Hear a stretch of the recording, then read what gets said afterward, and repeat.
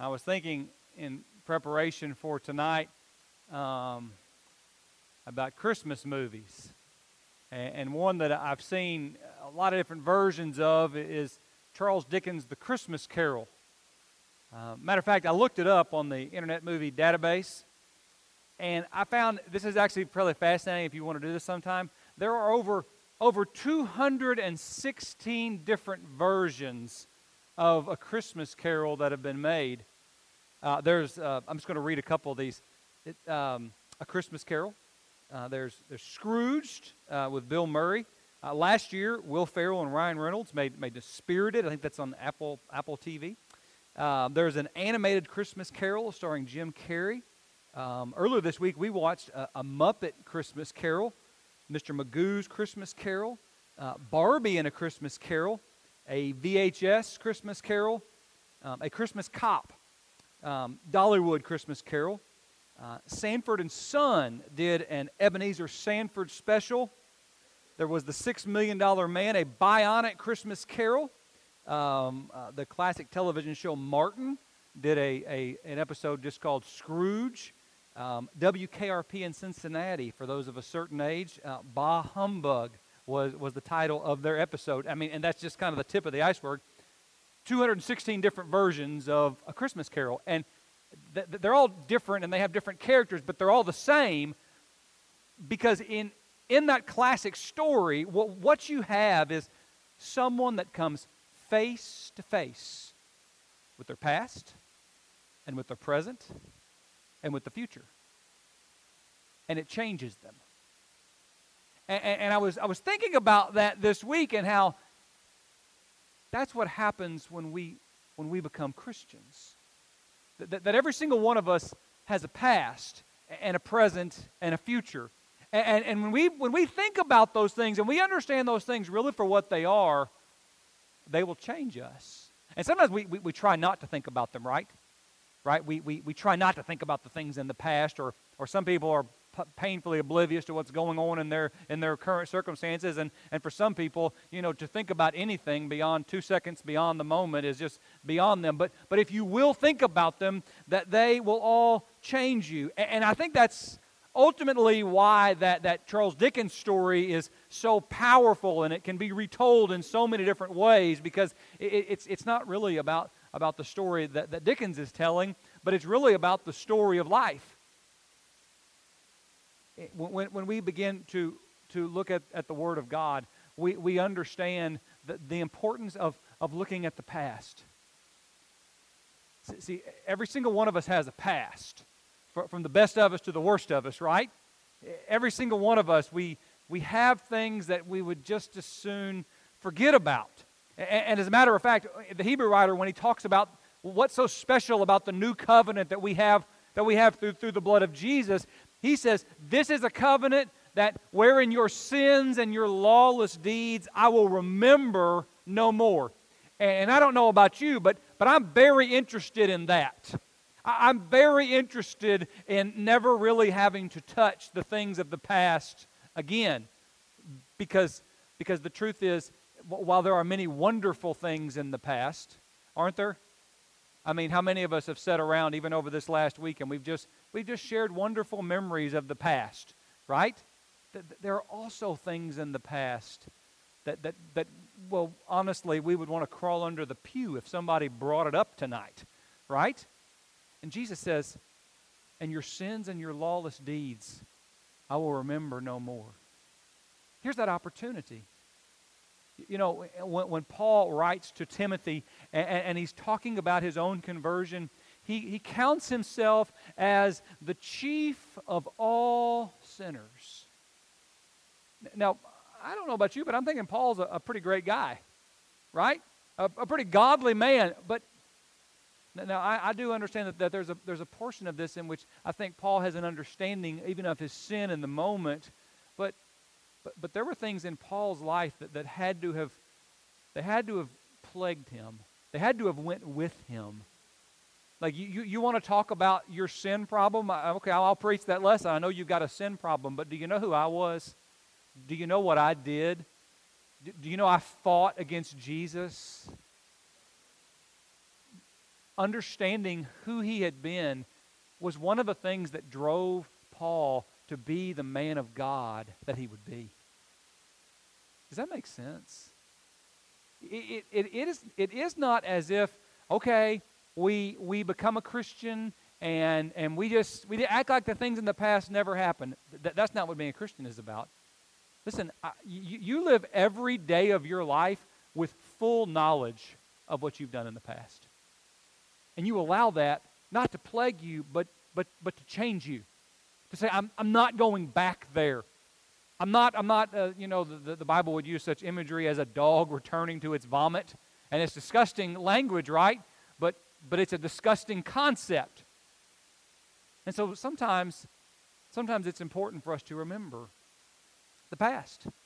Even, I can almost stand up here all night and give examples from the text, like in Ephesians chapter 2, where he says, I want you to remember when you were a stranger to the covenant. I want you to remember when you were on the outside. See, you're here tonight and you're saying, well, I'm on the inside. Wonderful, but you haven't always been on the inside. Don't forget where you came from.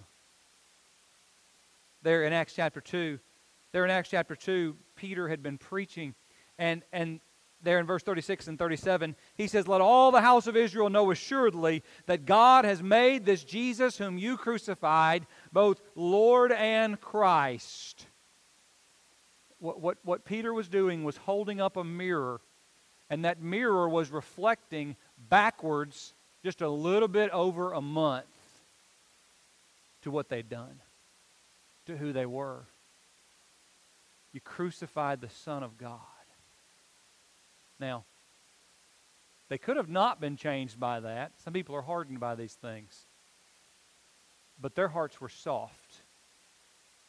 They humbled themselves, and they cried out, what shall we do? That's where he tells them to repent and be baptized, every one of you, in the name of Jesus Christ, for the remission of your sins. You shall receive the gift of the Holy Spirit. To understand, looking at their past inspired them to be right with God. Well, we don't just look at the past. We actually live in the present. Right? Every single one of us, we live in the present. And there's some things about the past that we say, okay, yeah, what's been done has been done, and I can't really change any of that. Right? So but what you do control is what's going on in the moment. To have a very clear picture that you live in this moment and that you make choices every day. You make choices in your family. You make choices in your workplace. You make the life is filled with this innumerable number of choices. Those choices are very real and they have very real consequences.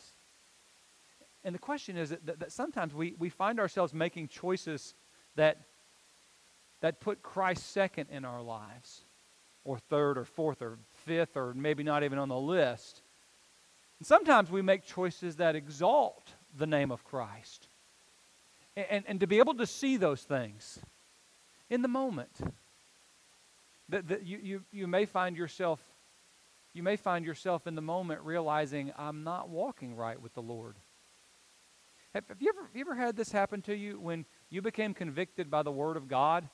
Maybe you're in a Bible class, or maybe someone was preaching, or you were just studying, and you became convicted, like in this moment, at this very moment right now, I'm not right with God. And then, you didn't do anything about it. You ever had that happen? Yeah, probably most of us have, right? As obvious as, well, when I see sin, I deal with it. Yeah, that's how you want to approach things, but I just know that that's not how we always work. And sometimes I gotta come face to face with where I'm at 3 or 4 times, or even more than that I won't care to number tonight before I finally am convicted. But in that moment, as I see myself, there's that opportunity. People don't change unless they believe that they're broken. And so when John writes in 1 John chapter 2 and verse 1, and he's writing about the blood of Jesus in our lives, and he says, my little children, these things I write to you so that you may not sin. And if anyone sins, See, you want to look in the mirror and see that you've got it all together, right? Isn't that good? Anybody take a Christmas picture this morning? You get the whole family, like everybody's looking good for the first time in 8 months. Okay? So let's get a picture of this really quick. But then you might get a picture out and realize you got toothpaste on your mouth or something like that, right? And so what are you going to do about it? You going to do something about it? If anyone sins, we have an advocate with the Father, Jesus Christ the righteous. In that moment, in this moment, the encouragement is to see where we're at, and if we're not walking with the Lord, to turn to the Lord, to be changed by those things, to look at our past, to look at our present, and then ultimately even to look at our future. Matthew 25, really we could deal with the whole chapter because he's looking to the judgment day, right? But Matthew 25 and verse 34 says, "And then the king will say to those on his right hand, 'Come, you blessed of my Father, inherit the kingdom prepared for you from the foundation of the world.'" He's making this reflection upon eternal things. See, in the future, there's this need for us to understand how the things in our life are impacting this world. I think it's really helpful from time to time to wonder about our own obituary. I mean, that might sound kind of dark, okay? But I think it can really be a helpful exercise in seeing ourselves. So if I die tonight, what are people going to say about me? Will anybody care? Am I making any difference? Those are real questions, right? And sometimes those questions are it's almost a pleasant thought, and sometimes it's a motivational thought that, man, I need to make some choices. I need to make some better choices about my life. But above and beyond how many people are going to be at your funeral, there are these issues of heaven and hell that we need to understand. Paul would say in 2 Corinthians chapter 5, "Knowing therefore the terror of the Lord, we persuade men. But we are all well known to God, and I also trust are well known in your consciences." He says that one of the things that ought to influence us in trying to reach other people, and one of the tools that we ought to use to bring about change in other people's lives, he says, is the terror of the Lord. He's saying that you've got to get through to people that your decisions in the flesh are going to have eternal consequences. And if you're not in Christ, the eternal consequence of your sin, not of Jesus, but the eternal consequence of your sin is eternal damnation. You got to get that through to people to understand that. And then we talked in our Bible class this morning about fear and the place of fear in our walk, and how, yes, those things can be overstated, but to understand, you need to understand that this is serious. This is heaven and hell. And one day, you're going to be in one of those two places. And I'm going to be in one of those two places. And the whole world's going to be in one of those two places. And if that doesn't move you, I don't know what will. To one day be able to hear those words, "Come, you blessed of my Father, inherit the kingdom prepared for you from the foundation of the world." I want to hear those words. That's the purpose of this life, right? You can live your whole life. You can do great things, make great things, be great things. But if you don't hear those words, your life is a failure. You can do nothing in this world, and if you hear those words, your life is a great success. So the admonition for you and for me and for each one of us this evening is just to think. I want you to think about your past. And that may just be a relatively short amount of time. Remember in Acts 2, he just said, just look back to last month, okay?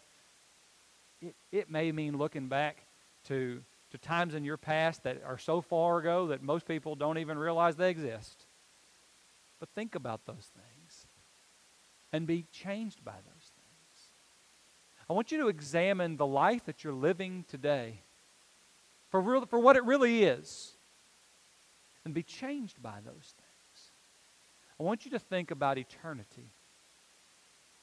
One day, every single one of us is going to go to heaven or we're going to go to hell based upon the deeds done in the flesh. And I want you to be changed by those things. See, once again, that's not just Charles Dickens' story. That's the story of the child of God. And he invites you not only to look, but to be changed. If you have a need tonight to take that look into the past, the present, and the future, and to be drawn towards Jesus Christ, to be baptized, to repent of your sins, to bring your burdens before Him, you come as we stand and come as we sing.